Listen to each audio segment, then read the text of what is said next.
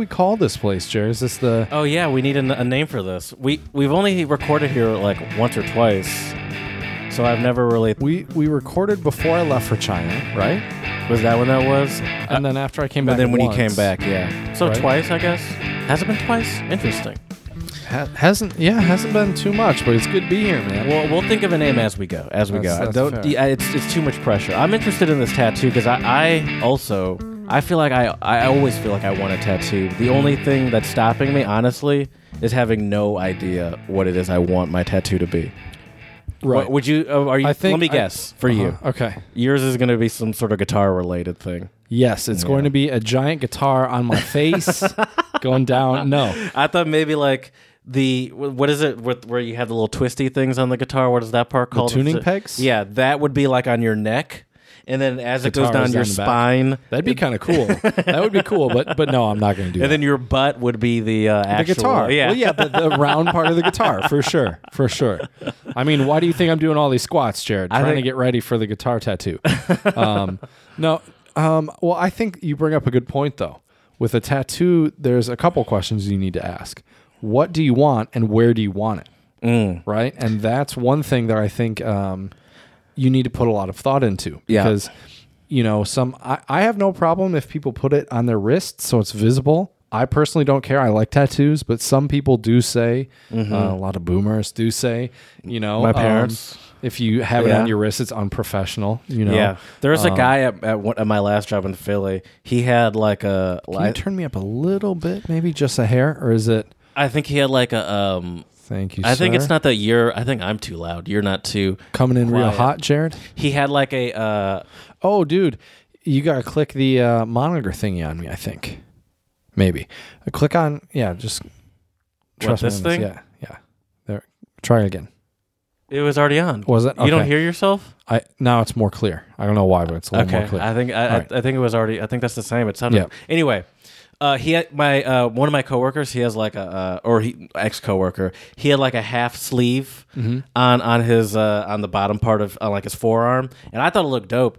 And I definitely I thought about my parents and other boomers saying it's not professional. And this guy was pretty high up in the company, and he was young too. So he was like one of their little young proteges. Oh, there you go. And I'm like, I mean, he's doing all right. It's the tattoo's not stopping him. Right.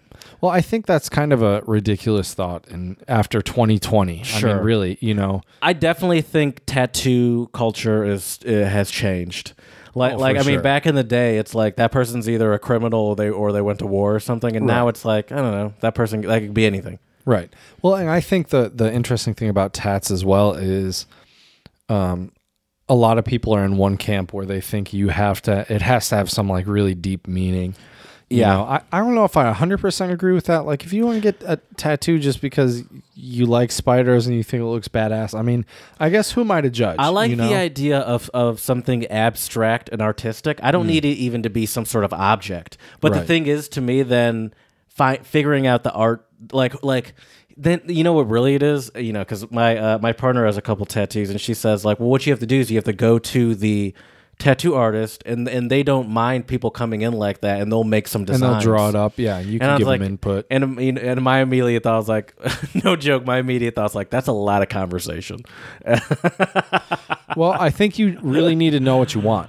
Yeah, is the key. You have to really have a good understanding. So maybe I like the idea of something abstract. Maybe what I would have to do is like maybe focus on some colors I like, some sort of abstract ideas. Maybe like, or not like abstract. Maybe like, I like Mondrian, for example. Right. I don't know. That's just something I made up. But why is it only picking up my face? Because you're white, Chad. Okay. That's why we have this here. That's okay. I'm talking to the camera. Hey, camera. But your camera's black, dude. That's true. That's a good point. I don't know why it only picks up my face, but don't worry. Okay. You're in the shot. Your beautiful face is in the shot. Good, as they should. What if the camera just automatically blacked out my face? Well, clearly that's just background, so we'll just blur that out. That'd be terrible. Well, it's like one of my coworkers. This is the funny thing about working virtually is one of my coworkers. Her daughter was in the background. Everyone's working from home at my office, and she had the background blurred. So her daughter would come in and come out.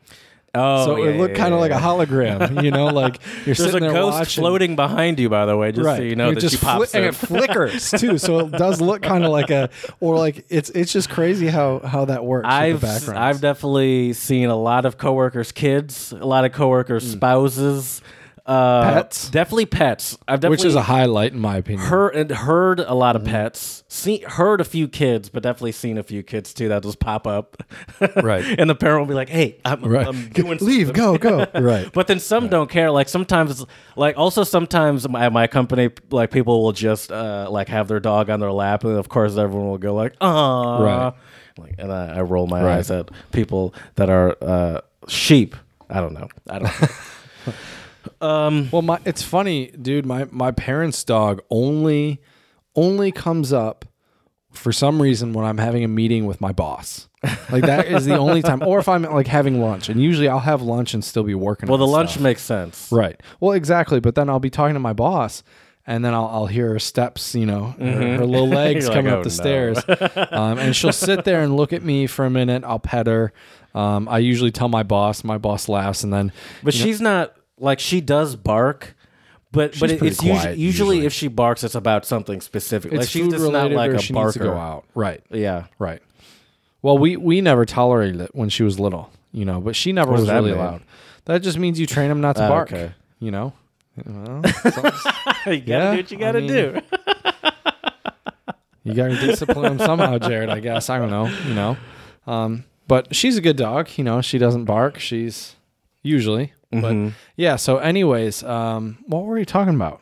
We were on such. We were a tangent. talking about tattoos. Yeah. That's that's what we were talking about.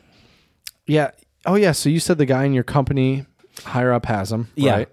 And Okay. I just think I'll tell you this. It's what's stopping me is not the professional aspect of this. First of all, I don't think I want it in a visible place. But I like A the idea neck of like tat? I like the idea of like a forearm. But I think what I really want is like the inside of a bicep. Okay. I like that spot. Nice. I just don't know what I want. You know, Could get that's all. Spider-Man, so you have like the web thing. You know. No, on not your forearm. the inside of the bicep. Oh, I'm teasing. yeah, you. but Yeah, inside the bicep is here. You know. what is Spider-Man's? His shooter doesn't look like anything. Well, it would be his costume or his Spider-Man thing. You know, his outfit. Oh, the outfit. You know, yeah, just the Spider-Man type of. You know. Yeah, Because you can't know, see the sleeve. shooter. Right. It would be like the Spider-Man sleeve, and then I got you. know, I got I you. don't know. Sleeve. I saw something on. Right. I saw something online with it. You know, looked interesting. But yeah, Sure. the inner bicep I think is a good spot, but I think that would hurt. Oh, would you it? know, I mean that's kind of sensitive. Yeah. What's Maybe. a non-painful spot? Well, I don't know. I've never gotten a Thigh tat. tat. I've heard places on bones tend to hurt more is what I've heard, but I don't know if that's true. I've heard that like the wrist is a sensitive spot. I've heard. I would believe that. I didn't ever heard the inside of the arm as a sensitive spot. I mean, have you never got pinched in high school by somebody on the like, inside in of there? my Yeah. arm. I don't know. It's Maybe I oh, just had yeah. asshole friends, but So maybe okay. So here's the deal. I only want a weenus tattoo then. right on Just the a elbow. weenus tattoo. Clean. Nice, clean. Where's another place where I wouldn't feel it at all? Like my ear. Yep, ear. Yeah. I wonder the ear people tat. who get the inside of the lip. That has to be really painful, right? An eye tat. I wonder. The thing about the inside of the lip, it must be painful. Is it also? It doesn't last forever. Right. Like those wear off pretty Right. quick. It's like I think. yeah. That I feel like those are specifically tattoos for people rebelling against their parents. Bold statement, but okay. Or maybe not parents specifically, but those are specifically some sort of rebellion tats because it's like the for only sure. way you show it to anyone sure. is already it's like I mean, and the ones I've seen have been like, "Fuck you, yeah, shut up," like a middle finger or something. Exactly. Exactly. Yeah. These like especially It's since got some rebellion. everyone in there, knows that they're going to wear off in a bit anyway. It's like this is not a long lasting thing. It's like this is just some sort of like F it tattoo. yeah. Right. The inner bicep is good. I like the shoulder. If I like first tat, I think I'd go shoulder or even upper back. So I asked you what you wanted, and then I never let you Assumed it was answer. a Just guitar. assumed it was a guitar. Because that's what I wanted. Right on my back, you nailed it. No, I don't know. I would like something that's like either on my left or my right shoulder, and like a quarter sleeve, like down to here. Okay, you something know? just artistic or Yeah, well, something artistic.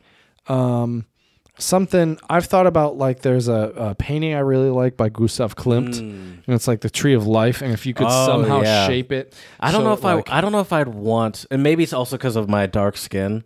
I don't know if I'd want a colorful tattoo. I think I'd want mine to just be black. I kind of like those, and that is where I was thinking though. Still do that artwork, but do it still like that. I don't know what color, but it's like that gray or that gray black kind of color.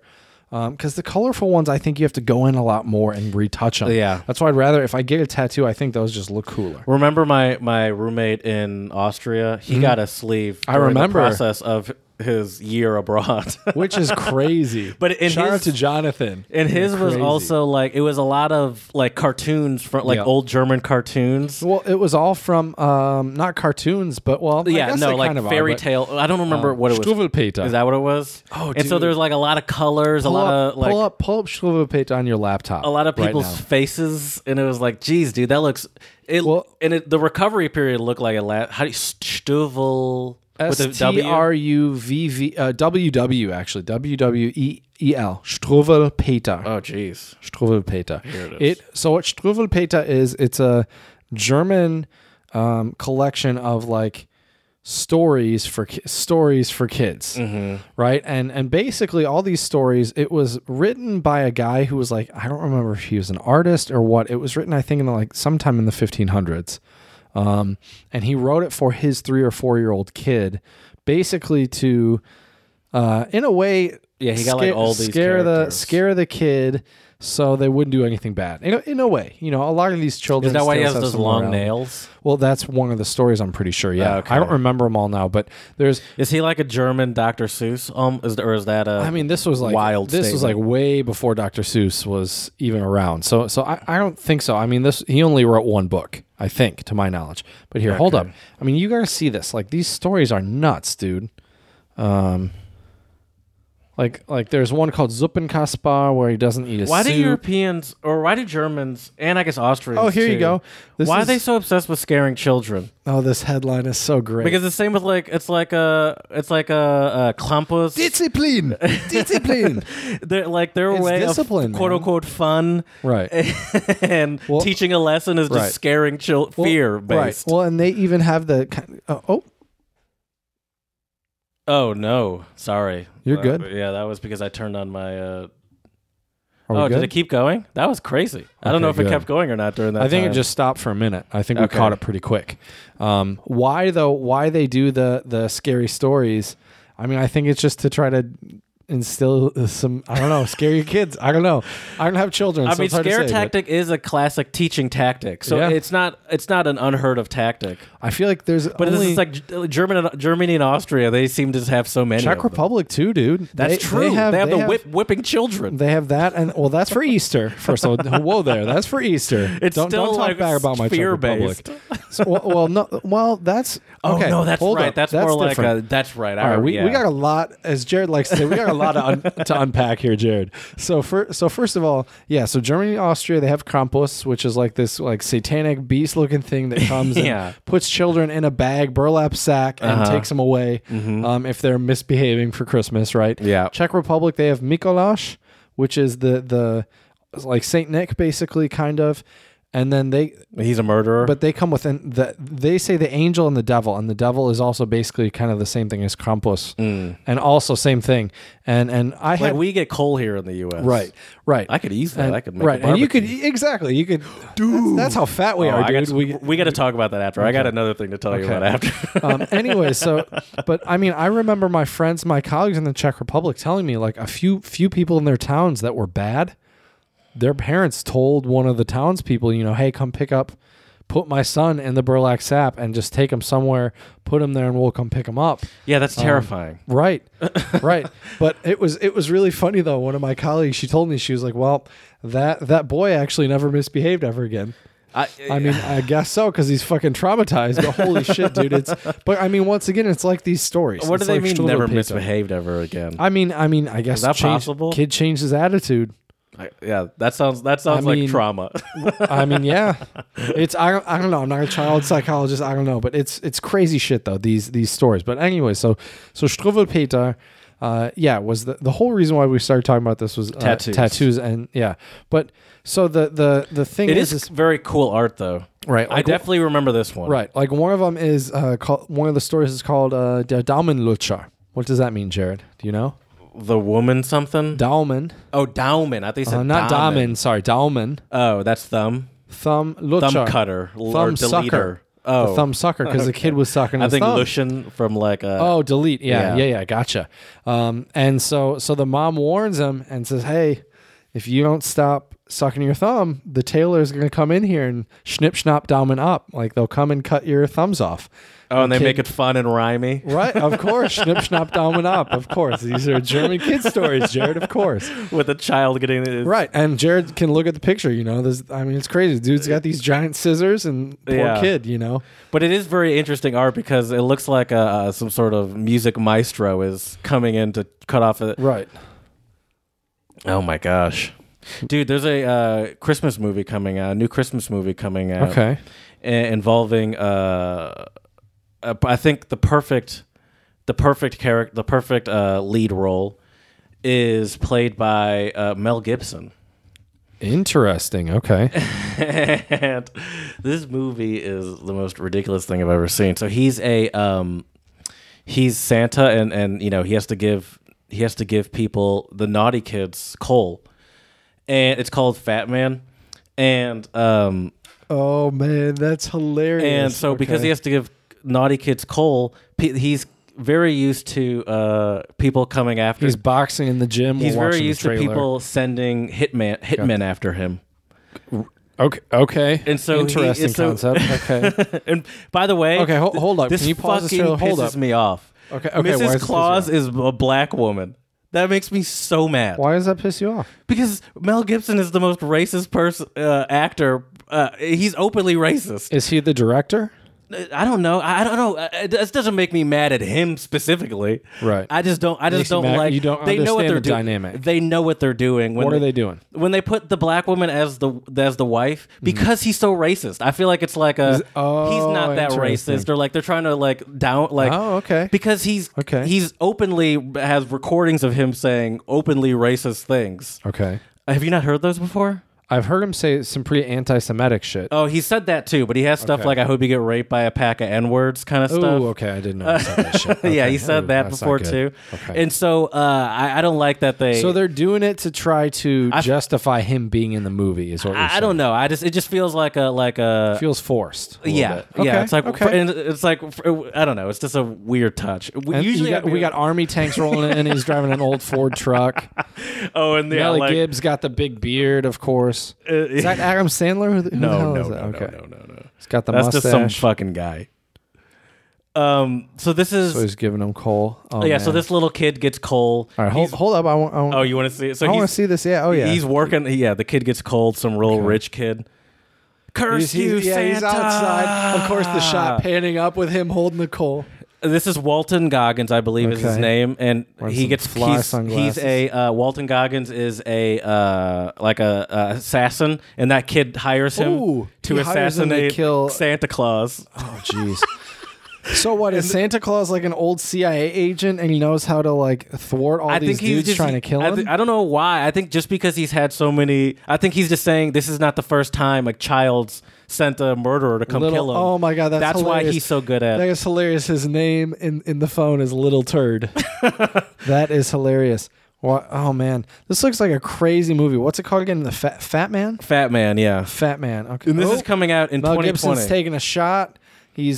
Oh man. Mel Gibson is a Santa Claus who is an alcoholic murderer. I mean, what would you expect, dude? A guy that works all year round to make toys for one day? You got to be a little crazy, right? I need to know. I mean, who's producing this? Like, who thinks this is a good idea? One, Mel Gibson. One, just the whole concept of I don't understand. People are gonna watch it. That's why they're making it. That's why Did you see that? I saw it. He had a punching bag that was Santa. He's beating it up, dude. He has like one of those punching sticks and kicking sticks with Santa Claus's face on it. Oh man! And the funny thing is, it's not the Santa Claus he's using is like a stereotypical Santa Claus that looks nothing like Mel Gibson. Now let me ask this. See? Yeah, that does make me. I hope you get R-worded by a pack of N-words. Is what he said. I feel bad for the actress who has to kiss Mel Gibson. Yeah, it's a job. It's a job. Yeah, got some reindeer. Okay, this movie's got it all, dude. Listen, Hitman, reindeer, racist lead who has. Oh man, crazy. Interesting. I will say this though. I am excited about Borat 2 coming up. Yes, I wonder if that has October 23rd. I wonder if that has anything to do with like the stuff. Like he got caught at some rally. Like in the middle of nowhere in some state, and he was like, as he usually does, coaxing the people to say ridiculous stuff. Right. Oh yeah. I wonder. Well, what's interesting is he didn't. He was giving a speech on why he does that. Like people actually called him out and called him a racist for his comedy and for his movies and stuff. I think it's actually, from what I've heard, he's actually very like socially aware and very right. Well, he's a really eloquent speaker. Yeah. I mean, every role he plays is like the ultimate idiot. But yeah, I've heard that too. He's very smart. He cares about social justice and all that stuff. But I think from what I've heard, he's trying to shine a light on the ignorance. Yep. Well, exactly, and that's what he was saying about his comedy. And it's so funny because people are calling him anti-Semitic for Borat, and he's actually Jewish. Yeah, Sacha Baron Cohen. Yeah, he's Jewish. So I'm excited to see what kind of crazy shit he will coax out of these people. Mm-hmm. Because he does. When we've seen it, I didn't see. There was the one he did before that I didn't see, but I know that he was getting like those senators to yell racist shit. And to and he had that one character, right, where he was doing like that fight training with that one guy. Yeah. And he was getting him. That was one of them. He was getting him to yell a bunch of And I love it. I love it. And I don't. To me, like anyone that understands comedy, it's clear what he's doing. Like, right. That wouldn't be why I would think that he would be like a racist or anything. Right. It's like it's obvious what he's doing. Right. Do you worry though, like about comedy and like how things are going with the way people interpret free speech and everything else? No, because I still feel like there's the audience for comedy is not getting smaller. It's just that people have more access to it. So like there's just more ability for someone to dislike. Like it's like this. If you dislike this person that you saw on Twitter and you try to cancel them or whatever, it's like this person was never meant. You were never meant to be a fan of this person. Like this person is not for you, and that's fine. Like it's just. I think it's just we're now getting to a place where people, like they like everyone can just hear everyone's opinion. So like we just hear. If like Louis C.K. for example, I mean, people say he got quote unquote canceled, and yeah, he went away for a bit. But he's doing stand-up now like normal. His career, I mean, like it's a pandemic. But like before, like he's back to doing stand-up and his career is fine. Like he still has an audience. He still has like loyal fans, And so I don't know. I'm not, and I think it helps honestly because part of comedy is that you're supposed to be saying like, the thing that no one else says or like, challenging. Well, that's what makes it funny. Norms. Right. And so when people are even more uncomfortable, I think it makes it if it's funny, I think it makes it a little more powerful. Sure. Like Bill Burr, he just did me too. He just did Saturday Night Live the other day, and I didn't watch all of it, but part of it was, and I've heard him talk about this on his podcast and stuff, was about like white women, like becoming the victim and like taking the woke movement away from minorities and how it was supposed to be for and people were. The clip went quote unquote viral on Twitter, and there were a bunch of people that were like, I love it, it's hilarious. A new fan or whatever, and then there were also a bunch of people that were like, this guy's an idiot. But it's like is he saying anything different that he would have said at a different time, or is it or not he specifically? I'm sure, but like, or is it just that like people now.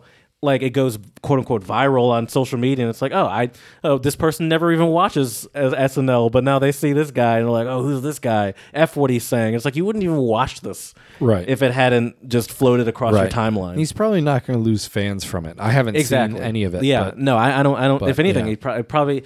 Like there are probably people that won't become a fan of him, but he probably gains fans still. I mean, I think he's still gaining fans. It's like there are people that were never going to be a fan of you that see it and don't like it, whatever. They would have not liked you eventually once they saw you. Anyways, right. You're not saying anything different than what you usually say. Right. And so I think it only helps, really. Yeah, and there's a lot of things that Bill Burr says that I definitely agree with. I mean, I listen to his podcast a lot too in the morning.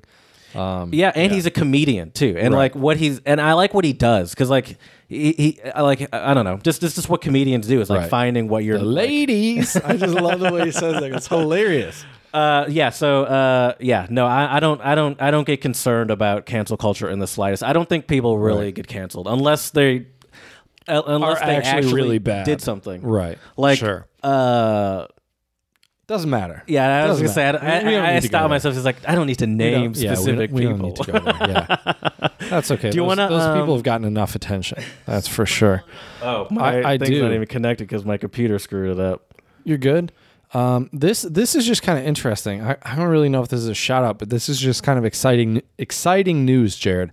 So there's been some new research, and this is really fascinating. I don't know how they figured this out, but new research, here's the headline. New research could help millions who suffer from ringing in the ears, which is what a lot of people know this as tinnitus. I'm sure you've heard of it before. Yeah. It's where your ears ring. I've definitely had it after like loud gigs before, especially if your drummer's really beating the crap out of the drums, your ears will ring. Yeah, I've had that like post-concert or something. Oh, for sure. Yeah. I'll never forget. I went to a metal concert when I was younger, probably 14, 15. I brought earplugs with me. The dude... People call you the P word? They did not call me the P word. Freak 7 days a week. Sorry, the way you said that made me think of... Anyways. No, the dude, I put him in the thing to go through security because they said empty out your pockets. Yeah. And the dude just grabbed him and threw him in the trash. And I'm like, what? He said, "Don't be a P word." I mean, he didn't say it, but I mean, the look I guess he gave me said it. But my ears were definitely ringing after that damn concert. Would you do that? Because it's not like you can't bring them in. It's like this is clearly not a weapon, or maybe he thought they were just drugs and they're like super large pills. Maybe. But I was 14, bro. I don't know, dude. But anyways, there were probably some 14-year-olds doing drugs there. Probably. I definitely got tinnitus though after that concert for sure. Anyways, let me tell you about this though. So in the largest clinical trial of its kind, researchers show that combining sound and electrical stimulation of the tongue can significantly reduce tinnitus, commonly described as ringing in the ears. The therapeutic effects can be sustained for up to 12 months post-treatment. Findings could potentially help millions of people since tinnitus affects about 10 to 15% of the population worldwide. A lot of people have this. So tinnitus, it's like a chronic tinnitus or something? It can become that, yeah. Okay. If you really damage your hearing but it's like through like repeated abuse, like if you're like a professional performer or something and you're... I would assume so. I don't know actually, but I'm not an ear doctor. We're just untranslatable doctors. Right. We already made a lot of bold claims about seizures earlier. Today. Thankfully, that wasn't while we were recording. So yeah. My last shout out though just goes out to people who just have a good pet at home, or a good protector, a good dog or cat. I just love these stories, Jared, and I think you'll like this too. German Shepherd protected this family from a black bear. Really? Yeah.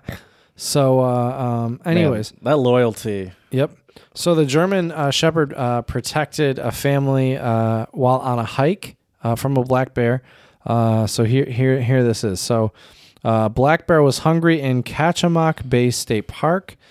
State officials suspect hunger drove the attack on a family of 4 this week as they hiked a popular trail. By the time the Bates family of Halibut Cove saw the large black bear, is that sow? Right? Black bear sow, female bear. Like a female? Okay. Female bear. I'm pretty sure. Stalking them on Glacier Moraine Trail in Kachamak Bay State Park. It was already within a few yards of 12-year-old Rockwell Bates. And even though all 4 family members had bunched together, yelling and waving, trying to drive the bear off, it advanced. That's interesting that so the whole family just knew what to do. Well, I don't know if that I actually don't know if bundling together is what you're supposed to do with a black bear attack. I don't know. Bear? Oh, it was a black bear? It was a black bear. Yeah. Oh, okay. They're pretty aggressive, I think. But really? Black bear. I think I thought black bears are the smaller ones. They can still get to a decent size, I think. And if they're hungry, they're gonna... I always thought the more aggressive ones were like a brown bear or like a grizzly bear. I'm not sure. Black bears I thought were smaller, and obviously they can I think you're right attack about that, you.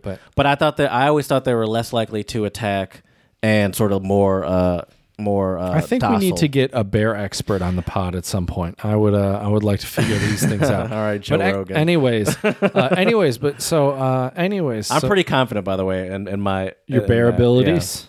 Anyway, so as they said, so here we go. So the dog protected them from this bear. Right. So even though all four family members were bunched together, yelling and waving, trying to drive the bear off in advance, that's when Sally, their German Shepherd, stepped in front of the charging bear and took the brunt of the attack.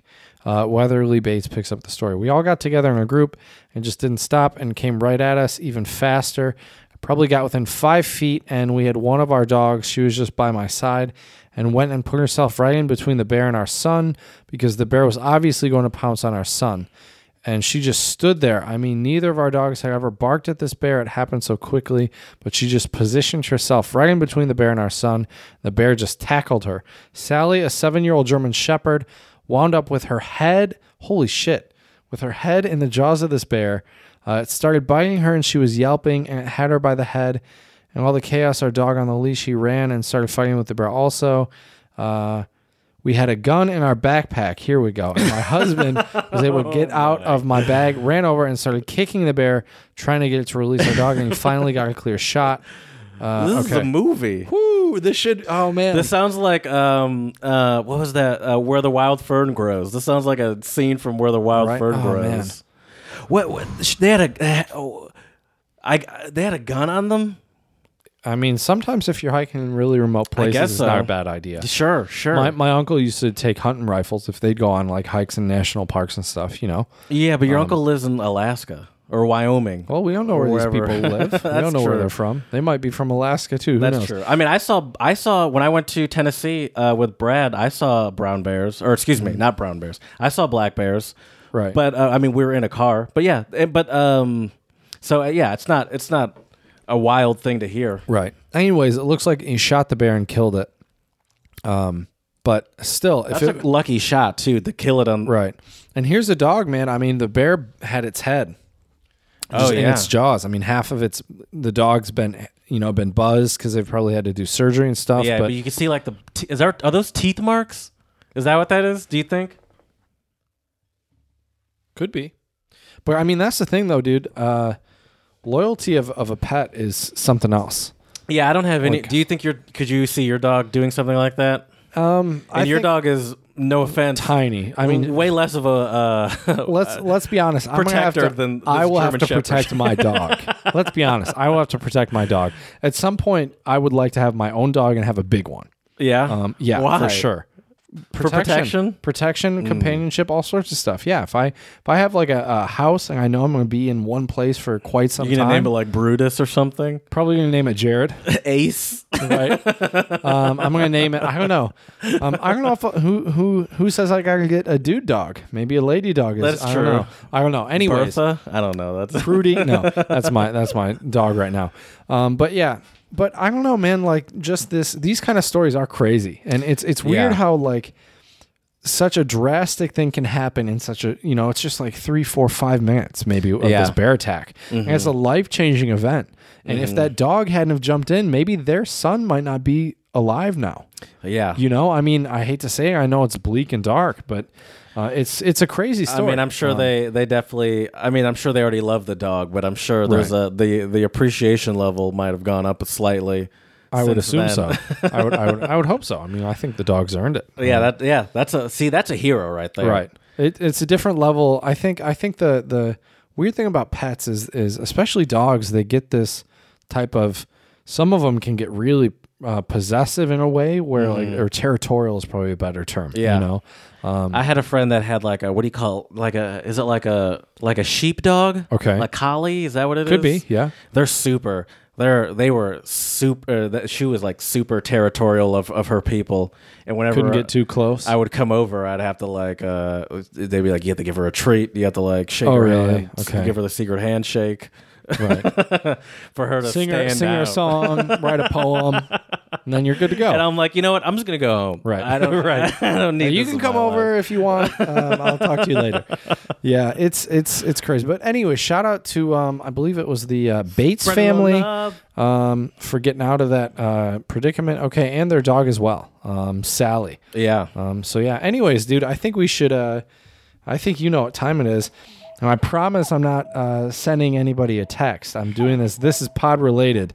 Jared likes to give me crap, people, if I'm on my phone while we pod, which, you know what? I'll allow it. I think it's fair now. You know, I've had a change of heart, Jared. I think, as you know, I've been trying to use my phone less in general anyways, and pod included now. So now, but I think, is it pod included or now just in general because you've been using your phone less? It's easier to not pay attention when you get like a text or something.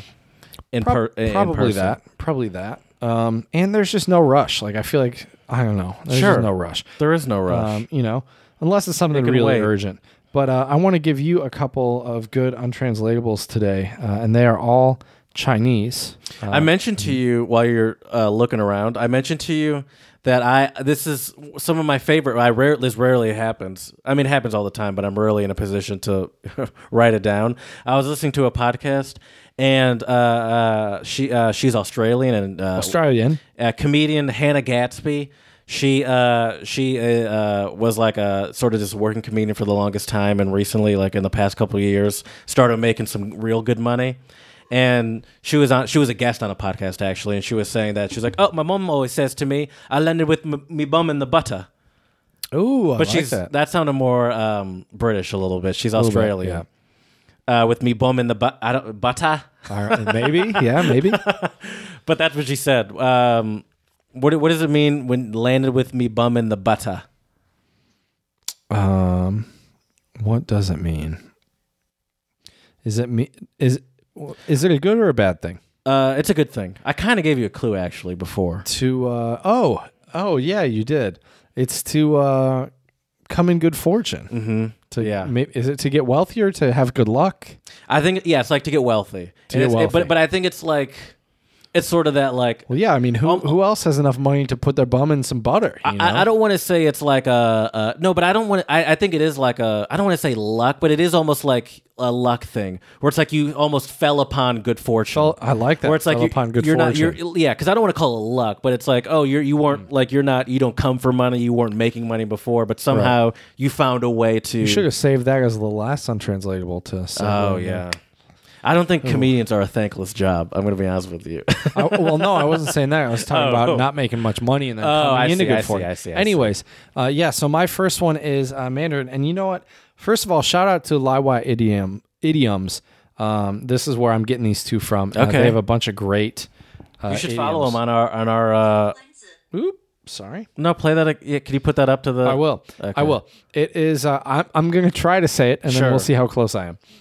So it is Rao Wanzi, and it literally means Rao is to circle and Wanzi is to bend. So circle, bend. Here we go. 绕弯子. What do you think that means, Jared? Is it like my immediate circle bend, my immediate thought circle bend would either be to like lie. Not quite. Or that's a good guess, though. I see why you would guess that. Or it'd be, this is a little bit more literal. It would be like circle back, as we always joke about. Your favorite is that let's would be unpack this and circle back. Jared. Exactly. Let's just do that. That's what I would think of as well. No, this is more of a I don't think you and I really do this very much, but maybe you were telling me about your plans for next weekend, right? And you just keep talking and you keep talking, and I'm like, all right, Jared, like, maybe I ask you because I'm like, all right, we're going to record a podcast. What time are you coming over? And you're like, well, first I'm going to have breakfast and probably eggs and bacon. Oh, it's like beat around the bush. Hit that ham horn. Give yourself a full ham horn, maybe even a double ham horn, because it means to beat around the bush. Yeah. Okay. Rao Wanzi. Circle bend. Oh, that makes sense. Yeah, I get it now. Okay. My next one is Dominican Spanish. Curarse en salud. Something about health. Yep. To cure or treat yourself in health. Is it to stimulate yourself with certain substances, like maybe alcohol, or be feeling good? No, that's an interesting guess. That's an interesting guess. No, it's a little different. It's different. Think more the opposite of that. To cure or treat yourself in health. To recover. To. No. I see where you're coming from though, but it's more like let me use the example on like a car. I'd say that it's good to cure or treat your car when it's in good health. So like to take care of something. Sure. So yeah, sure. But I do an oil. How do I put this? Preventative measures. There you go. Okay. Preventative measures. All right. I like it. It's doing something, but it's more like I feel like it is more of a human thing. So it's like doing something to prevent harm to yourself, or like thinking a step ahead to avoid like a bad decision or something like that. Nice. Yeah. All right. My last one for you today is also Mandarin. Shout out to my students for they've been teaching me some more Chinese during class when I lecture. How does that work virtually? How do you get that sort of... It's a little choppy sometimes. How do you get that conversation where something like that could come up? Got to be a conversationalist, Jared. I mean, I can imagine you're very good at facilitating a conversation. I mean, that's what you do. You kind of facilitate, and then there's some important parts about the readings that we discuss that I try to talk about and try to relate it to like real world teaching. So it's more than just a textbook for them. Sure. Because a lot of research shows you want to connect what you're reading to real life experiences. Make it relatable. Exactly. Makes for sure. Sense. So we've been, but how does it work? So I share my screen, have a PowerPoint, and we do discussion questions. I throw in all sorts of random stuff, stuff about, what's your favorite holiday, random questions like that are more personal than questions about teaching, questions about the reading. But they've been teaching me some Mandarin, and I've been checking out this Laowai idioms page on Instagram, and it's just fantastic. So my next one for you is Mandarin, and it is Da Jiang Yo. Or here, let's see how close I was. Da Jiang Yo. That was a little off, wasn't it? I was. Da Jiang Yo. Yeah. Because it's not even just about the pronunciation. It's you have to pay attention to where the emphasis goes. The tone. Yeah. I feel like when I try to speak Chinese, it's almost like I'm trying to sing a little bit. Yeah. Because depending on the if it's the tones are rising, falling. Yo. Exactly. Well, I sometimes remember when I was in China, I would do that. It makes perfect sense. Yeah. I just did it. Right. But anyway, da is to buy. It's a verb. Da. And then jiangyou is soy sauce. To buy soy sauce? This has kind of a funny story. See, this is why I like Chinese untranslatables, because they always have some interesting story. First, I imagine soy sauce is a staple of their cuisine. Okay, very good. Okay. So I imagine it's some sort of like making sure you're prepared or something, or like... Not quite. Not quite. It's ordinary. But everybody has their own. Like I have my soy sauce. You have your soy sauce, Jared. Oh, okay. So okay. I'm just out here buying my soy sauce. I'm just doing my own thing. Kind of. Like minding my own business. Basically. What this really means, and this is the story behind this one, Jared. This is why I love this. Is it like a homemade soy sauce based or something? Do they make No.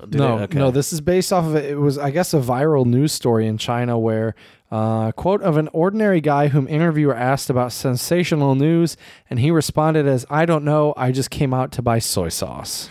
I love it. Those are the best kinds too. Yeah, just the organic ones like that. Yeah, I'm just buying my own. I'm just buying my soy sauce, man. I don't know what's happening. I love that. Right? I could see that in current day, like becoming a thing on social media or something like that. For sure. I mean, this might even have to be a drop. I'm just buying my soy sauce. Yeah, dude, just buying your soy sauce. I mean, I get yeah. I like that. I like that one. That's good. All right. Should we get into our topic for today? Yeah, dude. Those thankless jobs. These jobs that I guess I don't think either of us believe they're thankless jobs, but I think these are jobs that society. This is how society treats them. They're not respectable careers or professions, or they're And I think we're also here to argue that they actually are respectable, Sure. maybe, and that they shouldn't be considered thankless. I'd say a lot of the thankless jobs are jobs that are usually, like, now we're finding, especially during this pandemic, that a lot of these thankless jobs overlap. Were essential jobs, right? Overlap with essential jobs, and so it really does. Sort of, I feel like it should put in our face how messed up our capitalistic system is in a little bit, in a little way, where perfect. it's like some of the most essential jobs most of the essential jobs out there are the low earning jobs. People Right. like you or I that are kind of have like I don't even know what you call it, but like we are not in these jobs, and we have the ability to work remotely. We're both in salaried positions. Sure, yeah, and that's what you call work it, yeah. remotely. I mean, that's and we have the benefit of that, and people making less money have to actually go in. So I think that there's a lot of overlap there, and actually I feel like I don't know why it offends me, but sometimes I get annoyed when I see like thank you to the essential workers, where I'm like you didn't care before. Yeah, you didn't care before, and once probably this is after over, you might not exactly. either. Yeah, exactly. Well, that's why it bothers me. And even bit. these corporations don't really care. Sure, I mean, yeah. really, because it's all about the dollar, my man. Yeah, and the corporations are also like, all these corporations that are saying this, no matter what the company is, they're like, how can I keep business going at my company as smoothly as possible? That's obviously the goal of any any company. Right. So it's like, I don't know. I feel like a lot of these companies that are doing this aren't even really putting their money where their mouth is. Like you hear companies like Amazon or like DoorDash and Grubhub seem to really not treat or Uber seem to not treat their like they don't even provide, a lot of them don't even provide like basic benefits or like a wage above, or even they don't even like if you're a contractor, not a real employee. Right. So it's like, do you even believe what you're saying, or you're just like putting this out as like, this is how we feel, but we don't treat our employees this way. And a lot of these employees too, they might not even have good health insurance. Yeah. There's a lot of issues. Well, I know that. Uber, for example, doesn't even. They're not even employees, are they? Right, they're contractors, so they don't have to provide insurance or because they're not full-time employees. Right. Well, that just unveils all sorts of other American issues with healthcare and all that stuff. But good catch. Knocked over my keyboard there.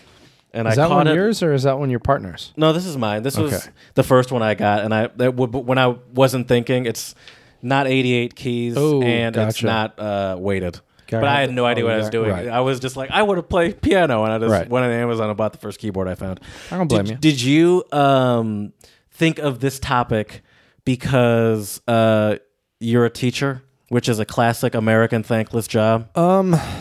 Yes and no, actually. It's interesting you ask that. I was actually thinking of it because I saw some post online about, I thought it was like some guy that was like a plumber, and I don't remember what happened, but basically this dude had his own plumbing business.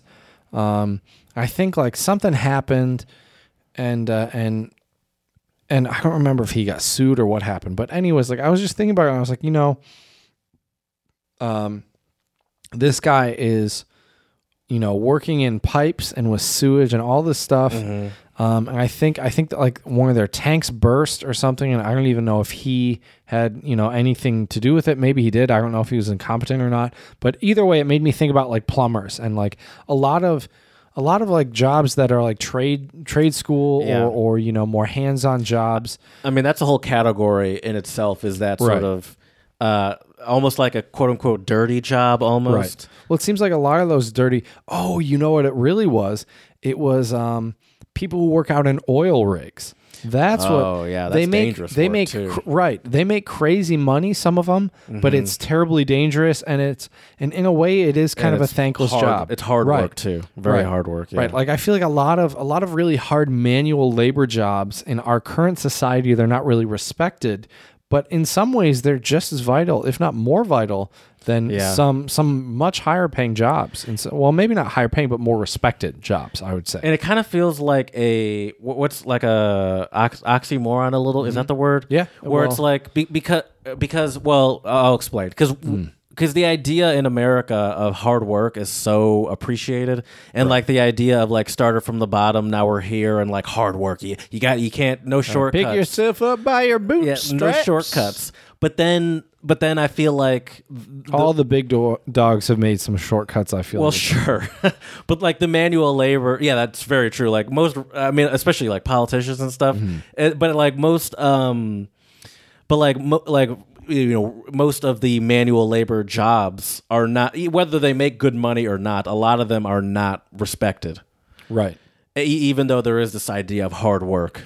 But I think that the weird thing is, and I think it's important to mention too, we're talking about more U.S. culture this episode and like thankless jobs, I think, because I didn't look at like what are considered thankless jobs in other countries, but I'm just speaking from my own experience as an American. We know, we know what we know.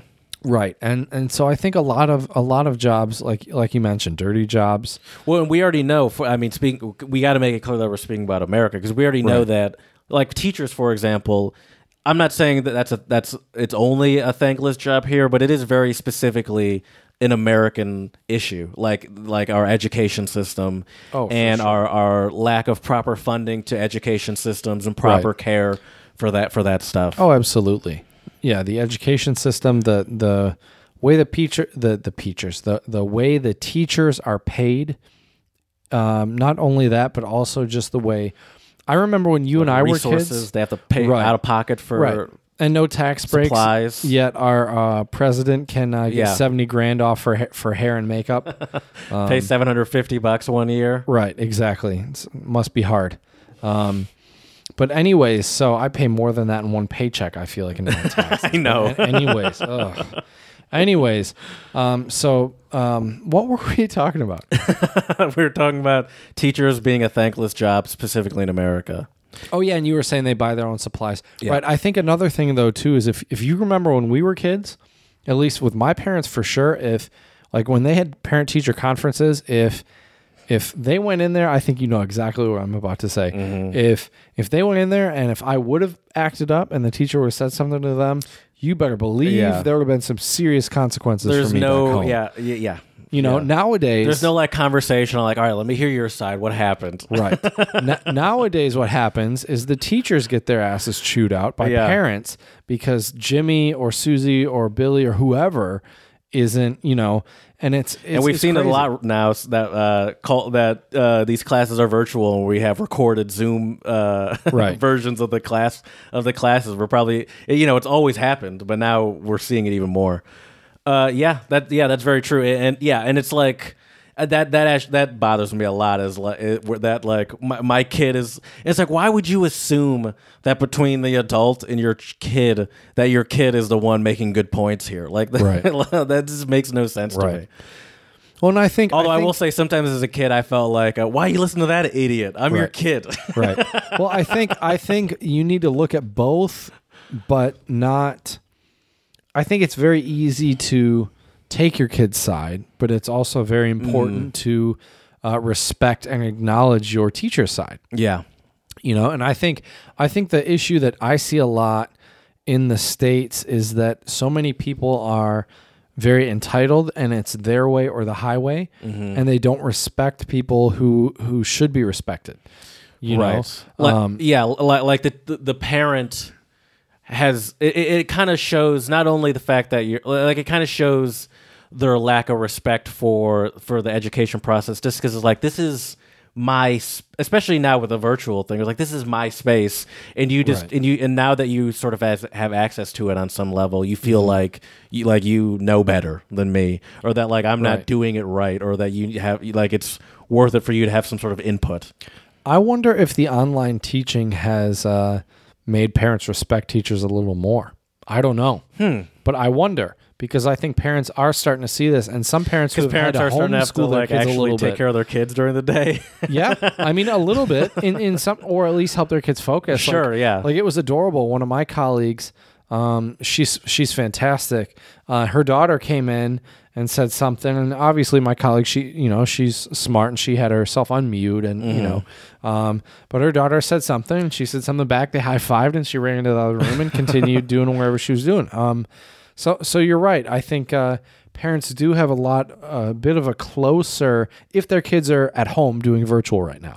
That has been an interesting dynamic, though. Yeah, I feel like it's added almost like it makes everything a little bit less formal. Mm-hmm. And it's been interesting to see people have started to or have stopped apologizing as much. Mm-hmm. They've for a dog barking in the background or something, or a kid showing up, and it's just this is what happens now. Yeah, that's how it works. And how it works. I mean, people people don't have to show up in Zoom meetings with a button down on. Right. It's why do we do this at work when now it's who we fooling? We know we're not dressing like this, and we all know we're at home. Right.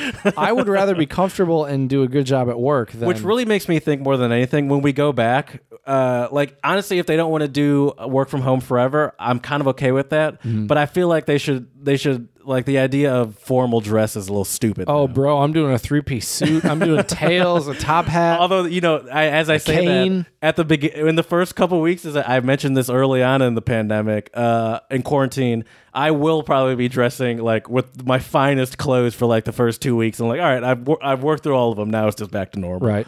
Well, I mean, I wore a hoodie today. I didn't have any really big meetings and stuff. I had a bunch of training stuff that I had to do, but I wore a hoodie today. Yeah, and it was great. Usually I wear a button down or a flannel. Usually a flannel because it's comfier. But this is usually what I would wear. Right. All right. Another thankless jobs. Another big one for me. So we were in the topic of the almost dirty job. Another classic one. Is the garbage picker upper? Oh, for sure. I didn't want to say garbage man, garbage collector. That's what I wrote. Garbage collector, yeah, garbage collector.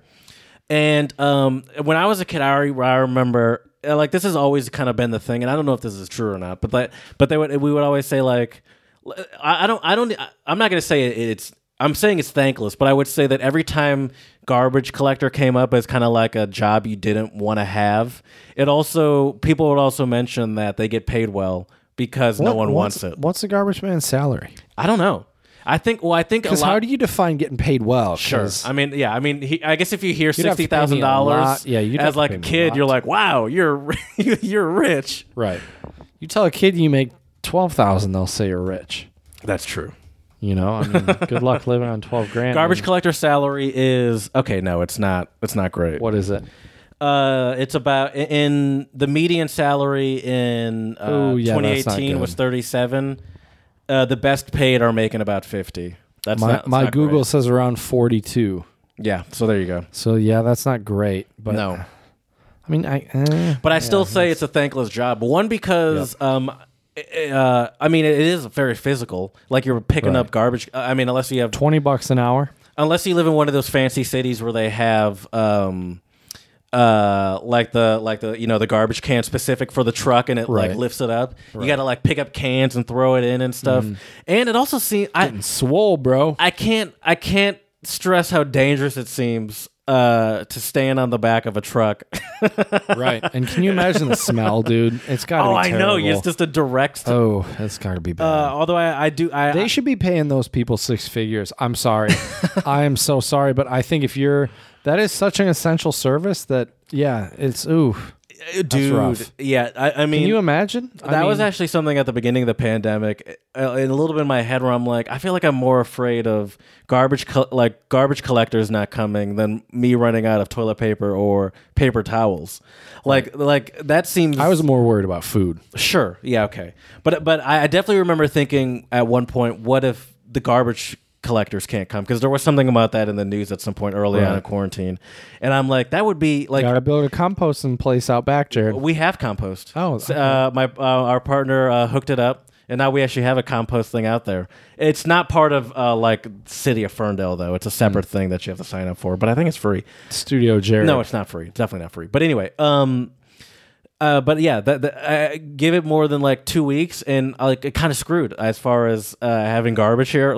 I could probably go 2 weeks without having my garbage collected, and then I'm kind of effed. Well, then you would just have to take your garbage somewhere.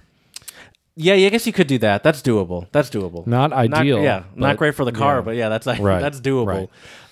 Some more now. Okay, those are. I have a. I do want to mention though that I think our conversation did highlight something too, that a lot of thankless jobs are related to salary a little bit. Like, yes, I think a lot of like essential. I feel like the amount of Americans who eat fast food, and look, I get fast food probably twice a week, to be honest. Probably shouldn't, but once in a while, I don't mind fast food. That's okay. And you look great, by the way. I've been trying. Got some kettlebells, dude. Game changer. Yeah, game changer. We talked about that last week. Yeah, fantastic. I'm telling you too. I think this drum set gonna get a little bit more exercise. Yes. I'm telling you. I like that. Anyways, so, a lot of it has to do with salary or lack thereof. And a lot of these minimum wage fast food jobs, or even I don't think people at a grocery store make very very much. Do they? I doubt it. Right. Well, and then it's like a perpetuating thing. That gets me thinking is where it's like, first it's the low earning part, which but then the lifestyle that goes along with that gets looked down upon. So you sort of get looked. It's one part is the fact that double whammy. Yeah, exactly. Where it's like, the sort of the idea of low class or trashy or something like that. Where really it's just like, is it that, or is it just a low income? Well, I think some of it too has to do with the difficulty of maybe landing the job and the skill set required. I'm not saying it's right, and I think these jobs are very important, and we need people to work these jobs. And I personally think they should be getting paid compensated a little bit better. Well, especially now that I feel like, especially here in the U.S., we're exposing ourselves. Sure. Where as I mentioned earlier, the low earning essential workers are the ones that we expect to go to work, and they're making less than the people that have the luxury to stay home and work. Exactly. Like when we order food later, all those people have to go into the restaurant, make the food, deliver it here, or if we go pick it up, whatever, there's always steps, always something. Yeah, for sure. And I feel like even it's too bad it took a pandemic for some people to see this and realize this. And some people haven't, and some people never will. I was going to say, I don't think much is going to change. Right. Well, I agree with you there for sure. But, I just hope I don't know. I just wish people understood that. I get the argument where you say, well, that this is a low skill job, and that's why they're not making a ton of money, right? You don't need a fancy degree. You don't need hours of training to do certain stuff. But still, I think the idea of anybody. I think this whole point of like a thankless job is you do this job that's not a glorious job. It doesn't make you a lot of money. Because of that, unless you're really a hustler or doing something, you're probably not living a great lifestyle. I mean, you're probably either in poverty or living paycheck to paycheck. I kind of think it has to be a policy change because I think I think companies are always going to pay. Especially at the the wage level. Maybe it's a little different once you're getting to salary because then there's a little bit more competition and you're trying to quote unquote get the best. So maybe, but I think in sort of these lower earning jobs, there's little incentive to pay people more. So like the company's going to get away, is trying to make as much money as possible. So like if I can pay them this much, this is how much I'm going to pay them. Sure. And so I honestly think it kind of has to be like I kind of like the idea, and I'm not an expert, but I kind of like the idea of maybe like a universal basic income. Whether maybe it depends. Maybe once you hit a certain income level, it doesn't. I would agree with apply anymore. Like maybe I wouldn't get universal basic income, but like if you're below whatever. Jared's net worth, by the way, people is $2.5 million. Just if you're curious. Yeah, maybe if you're below $2.3 million, I mean that's probably low income, right? Right. Yeah, for sure. For sure. So if you're below a certain amount, you can so for sure. you'll get or even just raising the minimum wage. Right. The minimum wage has barely been raised for a long time. Right. Well, and that's the crazy thing too, though, is a lot of these other jobs that when you go from the realm of thankless, I'm doing air quotes right now for everyone listening and not watching on YouTube. All the thankless jobs out there, they don't have that skill set or that college degree associated with it. Mm-hmm. But I don't think that necessarily makes it lesser. Here's the deal, mm-hmm. and I would say I'm in a I consider like I don't get thankless job. Also, I think requires you to have a necessary job. Mm-hmm. Like you have I would kind of feel like I'm in a thankless job.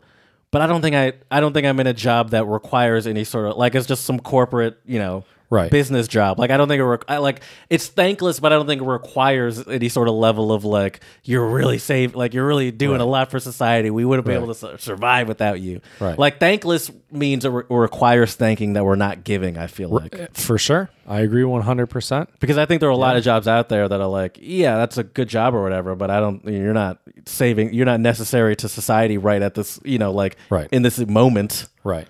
It's really interesting. I think just the way we look down on certain people when they're just trying to better themselves or live their lives as well. Yeah. I really hate it when you hear people say, well, especially you hear parents tell their kids, well, Johnny, if you go to school and you work hard, you won't have to be a cashier, or you won't have to be I think that it's just rude. Yeah. Especially if you're like at a store and you're treating a child at you're like training them to be like, look down on someone that has that job. Right. Because I think you're better than that job. Right. Because look, I was a cashier when I was younger. I mean, you don't get to, you don't level up if you don't have some shitty jobs at some point. And you're never really, at no point is it positive that you're not going to go back to that. People were clowning Alvin from the Cosby Show because he was working at remember that he was working at Trader Joe's, and it's like the dude seemed like he was fairly happy too. Right? Yeah, it's like he seems like he's doing okay. Like how are you going to clown like he's a working actor? This is more realistically what a working actor's life looks like than like Bill Cosby's life or something. Right. Or it's like it's like he did that show 30 years ago. And he's it's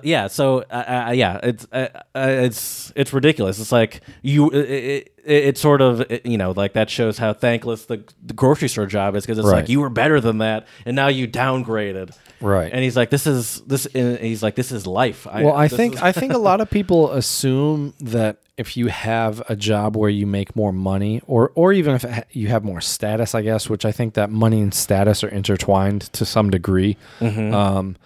I feel like people assume you live a more lavish lifestyle because technically you can. Sure, like a doctor. Right. But I think at the same time, there's this idea of lifestyle creep, where you've mentioned it before, where, you make more money, so you buy a bigger house, mm-hmm. you buy a nicer car, mm-hmm. You buy more expensive shit. And so you really don't have any more money. You just have more stuff, and nicer stuff, or more bills, or more financial responsibilities. Yeah. Which I can tell you right now, I've been trying to minimize my financial responsibilities as much as possible. You know, I mean, no car payment is great. There's a lot of stuff, like not having to, can we real quick talk about some overthanked jobs? Sure. Why not? The first one I could think of would be like executives of any sort. So like for example, Elon Musk of Tesla, he gets so much credit for stuff where I'm like, he's not making the cars. Right. He's not like sitting at he's not an engineer sitting at the desk like figuring out the camera system for the autopilot. Right. He's essentially a spokesperson. He's the face of the company. And it's like same with like a SpaceX. Like he doesn't know how to make a rocket. Like he hires has people hire people that know how to do that. Right. He's just the top dog. And it's not just he's a very like he's so public. He's he's like an easy target. But like it's just like executives in general. Like I sort of it sort of bothers me.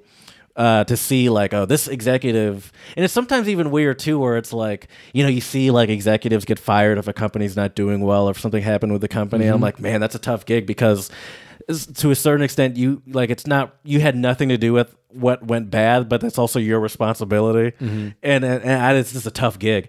But I do think that a lot of executives get paid a lot of money for that. So I think it's overthanked. Like, and I think they're over sort of idealized. Right.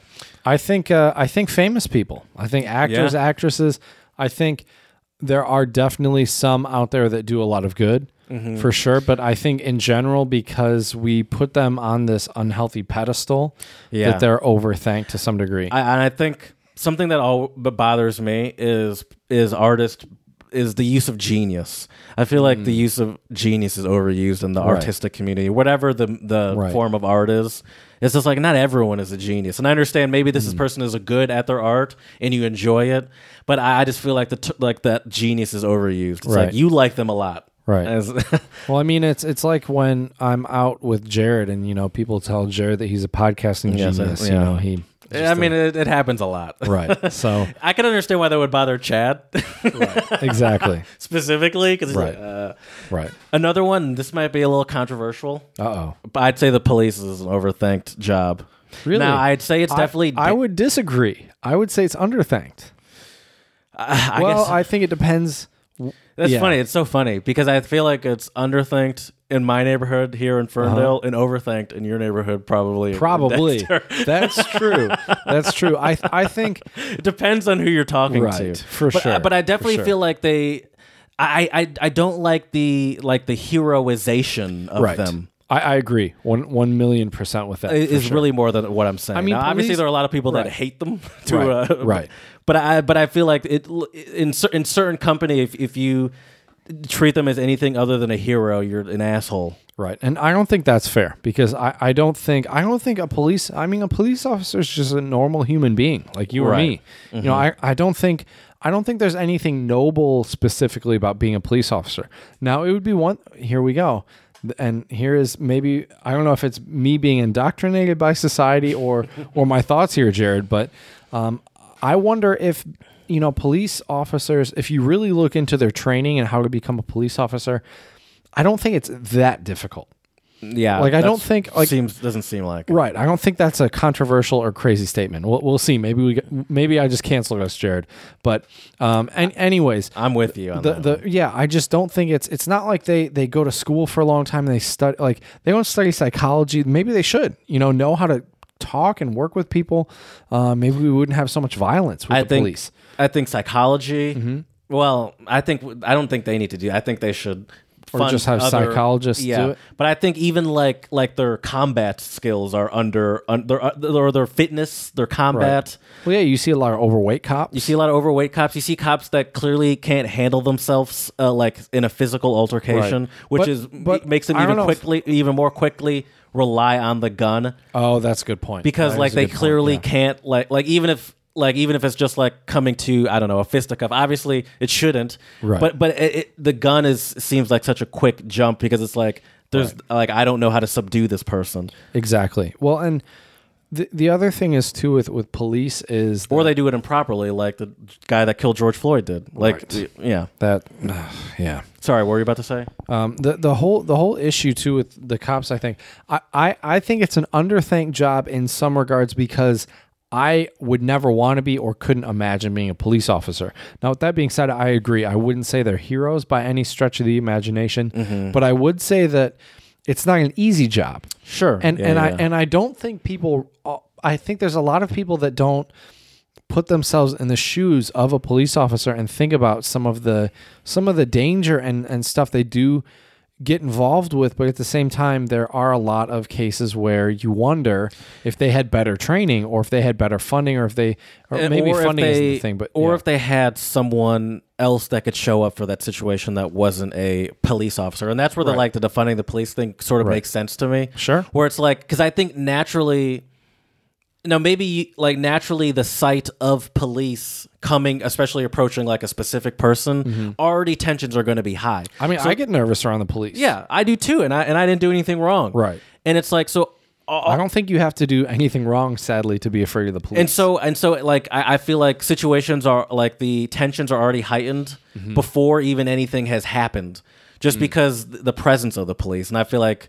And I just feel like there are ways that we can maybe find the better people for the job, whatever that job might be, and avoid that sort of tension rising situation.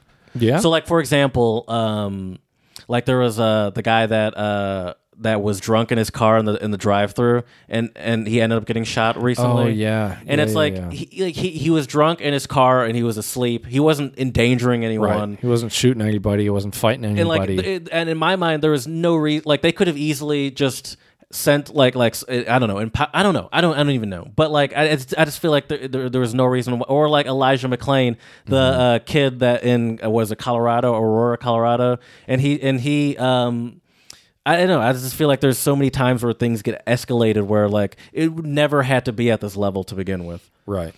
Now let me ask you a controversial, overthanked job. Okay. And I don't know if I agree with this. I just want to ask you what you think. Doctors. I think it's both over and underthanked. I feel like now obviously doctors are about as essential as they come. Right. And obviously but I think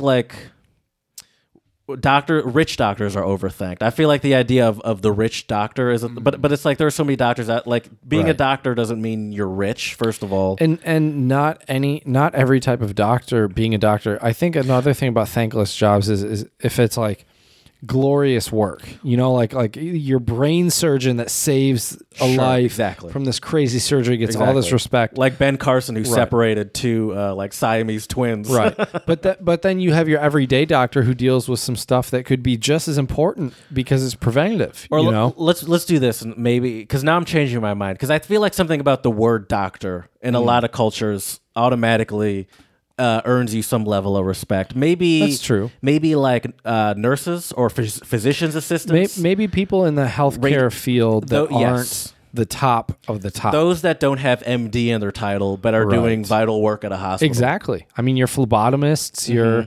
EMTs. Yeah. I feel like, your ambulance people don't get a ton of respect either. Yeah. I think there's a lot of, you're right. I think the very top of the top might be a little overthanked. You're right. I think having doctor in your title already, whether you're making money, a lot of money or not already. It's a respect thing. It sounds cool. Sounds cool, is very respected. Even with PhD. I mean, Dr. Philosophy earns you some respect. I have plenty of friends who are PhDs, and there's a different ring to it when it's Dr. So-and-so. Versus just having a master's or something. I go by double master. Thank you very much. No. Another big one I would say, I think we've talked a little bit about this, farming. Farming is super underappreciated. Super essential for sure. I'm almost knocked this over again. Quote unquote flyover states. I mean, the states in general get disrespected. Agriculture is super important. Farmers are always characterized as idiots and sort of like southern dummies, where it's like you have to there's science involved in this. Right. There's a lot of chemicals and a lot of I don't know. It's and mixed with the fact that it's also hard work too. You got to wake up at 4 a.m. or whatever. I couldn't do it. And I think it's super underthanked. Yeah, I agree. And it's an easy punchline of a job. Right. Like, farmers only, for example. It's like, why is that? I mean, it's funny, but it's partially because they're farmers. I don't know. Right. It's really why do farmers need to find each other? I guess that's the funny I wonder if the whole farming thing as a thankless job is due to feudalism. And due to history between peasants and nobility. What is feudalism? Is that what feudalism is? Kind of, yeah. Yeah, I think so, if I remember correctly. Okay. It's been a long time since I've read a history book, Jared. But I'm pretty sure feudalism is when, there's a lord that is at the top. Let's see. All right, hold up. Sure, but that hasn't changed now. Dominant social system in medieval Europe in which the nobility hold lands from the crown in exchange for military service and... vassals were turned tenants of the nobles, while the peasants were obliged to live on their lord's land and give them homage, labor, and share the produce. So the lord owns the land. If someone is then your peasant, they're the ones who are the farmers, right? And so I wonder if that's why, sadly, that still has a little bit of this kind of connotation, Yeah, and that makes sense. It makes sense in the U.S. too. I mean, I hate to do this, but as they say, it always goes back to slavery. Yep. And I mean, farming was initially a slave job in the United States. Right. It's a job. Talk about a serious thankless existence. And so I wonder if that's part of it, or is just like it goes back to a time where this was done by literally the people that weren't even considered people. Right. And were not compensated or right. Yeah. Right. Crazy. We've been talking about a lot of doom and gloom, and the title of this song is definitely kind of gives you that vibe. Our song of the pod today is I didn't even know Hurra, die Welt geht unter, which means like hooray, the world goes down. Or is going down by KIZ, which is like a German hip hop group featuring KIZ, as we would say in right, the US. right, or KEZ or KIZ. KIZ. As our British people would say, featuring Henning May, who is a singer in the German group Anna Meyer Kantereit, which I'm pretty sure was a previous song of the pod. And this is definitely an interesting tune. And the video is quite something to watch. It looks like they're in some city in Germany, obviously, with a bunch of flat blocks, and it looks like a bomb or some explosion goes off in the video. Mm-hmm. You said in the beginning you really liked the beat, right? That's what really got you into the song. I need to. Oh yeah. I don't think they can hear that much, can they? Hey guys, how much of this can you hear? Yeah, not much. You also blew my mind while we were listening to music before this that Germans don't have anything to rap about, and they end up rapping about food a lot. Yep. Yep. Well, it's not that they don't have anything to rap about. Sure, it's that they do. They rap about food. Right. Because I think a big thing about German culture is eating good food. I think the Germans enjoy eating good food, Interesting. Because I feel like if you were to outside of Europe, or even maybe in Europe, if you think of solid food countries in Europe, Germany's probably not going to be a top country that gets named. I don't know. I might disagree with you. Okay, well, I might disagree with you. I might disagree with you. I would say France would come up, obviously. Italy would obviously come up. Well, yeah, for sure. I would say, Spain, maybe. Maybe, Greece. Oh, for sure. I would say maybe like Indian food in England would maybe, or something like that. But I couldn't imagine German food being like high cuisine. Well, maybe not high cuisine, but I think German food's still pretty tasty. Listen, I like German food. I'm not saying I dislike it. Talking about thankless jobs, you're talking about thankless food here, Jared. Thankless job actually is the German rapper. No, but yeah, no. He does talk about food a little bit. It just made me laugh. He was like, "Oh yeah, I see it." I guess it never crossed my mind, but he's mentioned food multiple times in this song. There's plenty of German rappers out there who do that, but yeah, this one though is a really interesting song too, just because the singer Henning May singing the chorus, the hook, is really jumps out at you. When you go from the rapping and the beat to just the way the song changes a little bit. It's really interesting. Yeah. I like it, and I it's good raps. I think what helps me. Oh yeah, just talked about McDonald's. What helps me, and they're like making food on a ship, and they're like floating somewhere. I feel like in a weird way, what helps, they're floating past they're in. This is once the world goes under, because they just floated past an apartment building. Yep. I think part of the reason why I like it, and part of the reason why I'm kind of bummed at the same time, is I feel like it helps that I sometimes I struggle to fully understand the context of German rap. So even though I can pick up sentences and I can pick up words, I struggle with the context of not even just rap, but like German music in general. Even though I can sometimes, this guy too you're talking about with his raspy voice. But with making a paper airplane with €100 bill. Yep. Because it's useless. If the world ends, you can take your €100 and make pretty pictures with them, because it won't be worth anything. But yeah, I feel like they're brushing their teeth too a lot in the video. I don't know why, but got to keep that good dental hygiene when the world's over, Jared. I mean, yeah, you really got to. There's no dentist that can that can give you a root canal. Oof, that'd be rough. But it's an interesting song though. The video is definitely really interesting on YouTube. It feels kind of fitting these days as we're in quarantine pandemic time. We're about to go into an election. I don't know. I feel like I could see myself living on a raft in downtown Detroit in a couple months. You trying to? Should we start looking? Yeah. Should we? All right. We should start building rather than that's looking. true. All right. Well, we might need to do it at my place because there's a little bit more space in the backyard to build it. People might start asking questions around here. Right. That's true. That is true. But yeah, check it out though on our YouTube channel and our Song of the Pod playlist. KIZ Hurra, die Welt geht unter, featuring Hennig May. It's definitely a good one. Fantastic beat and some interesting vocals for the hook as well. So check that out. So what are your last words for today, Jared, on thankless jobs?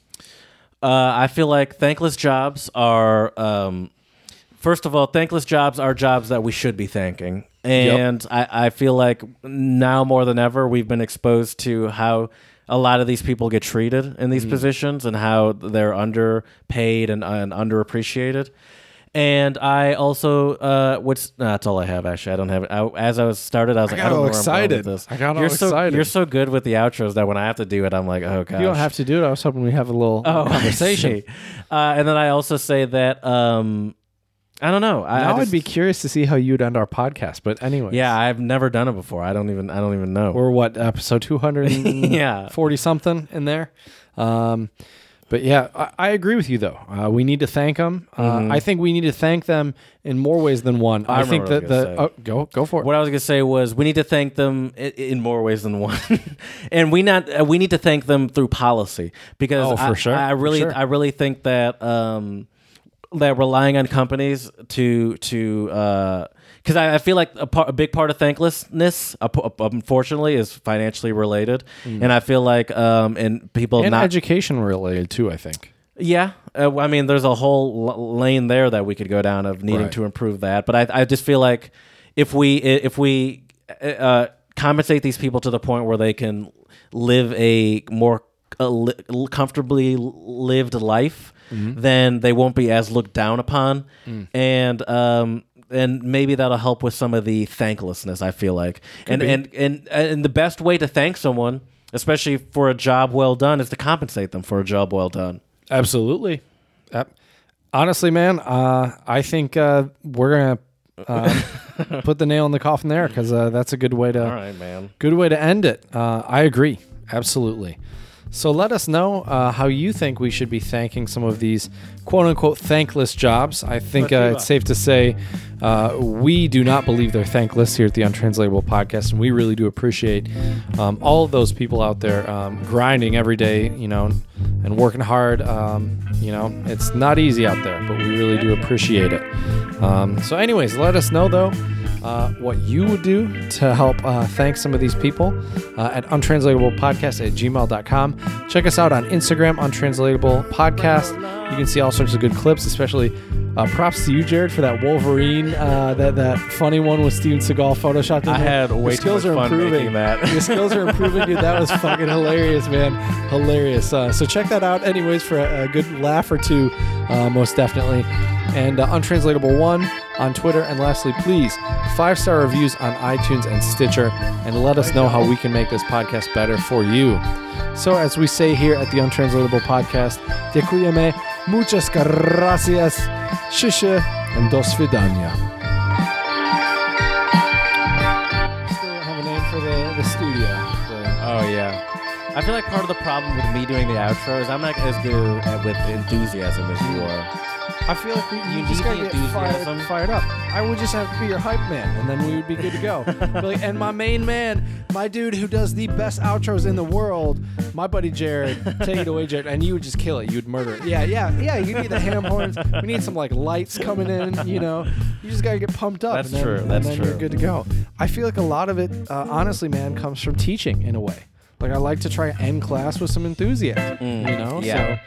So I say, and shut your textbooks and be ready for. No, you don't. End class. No, I mean I try to end it with enthusiasm, especially online nowadays. Thanks for the good class. Goodbye.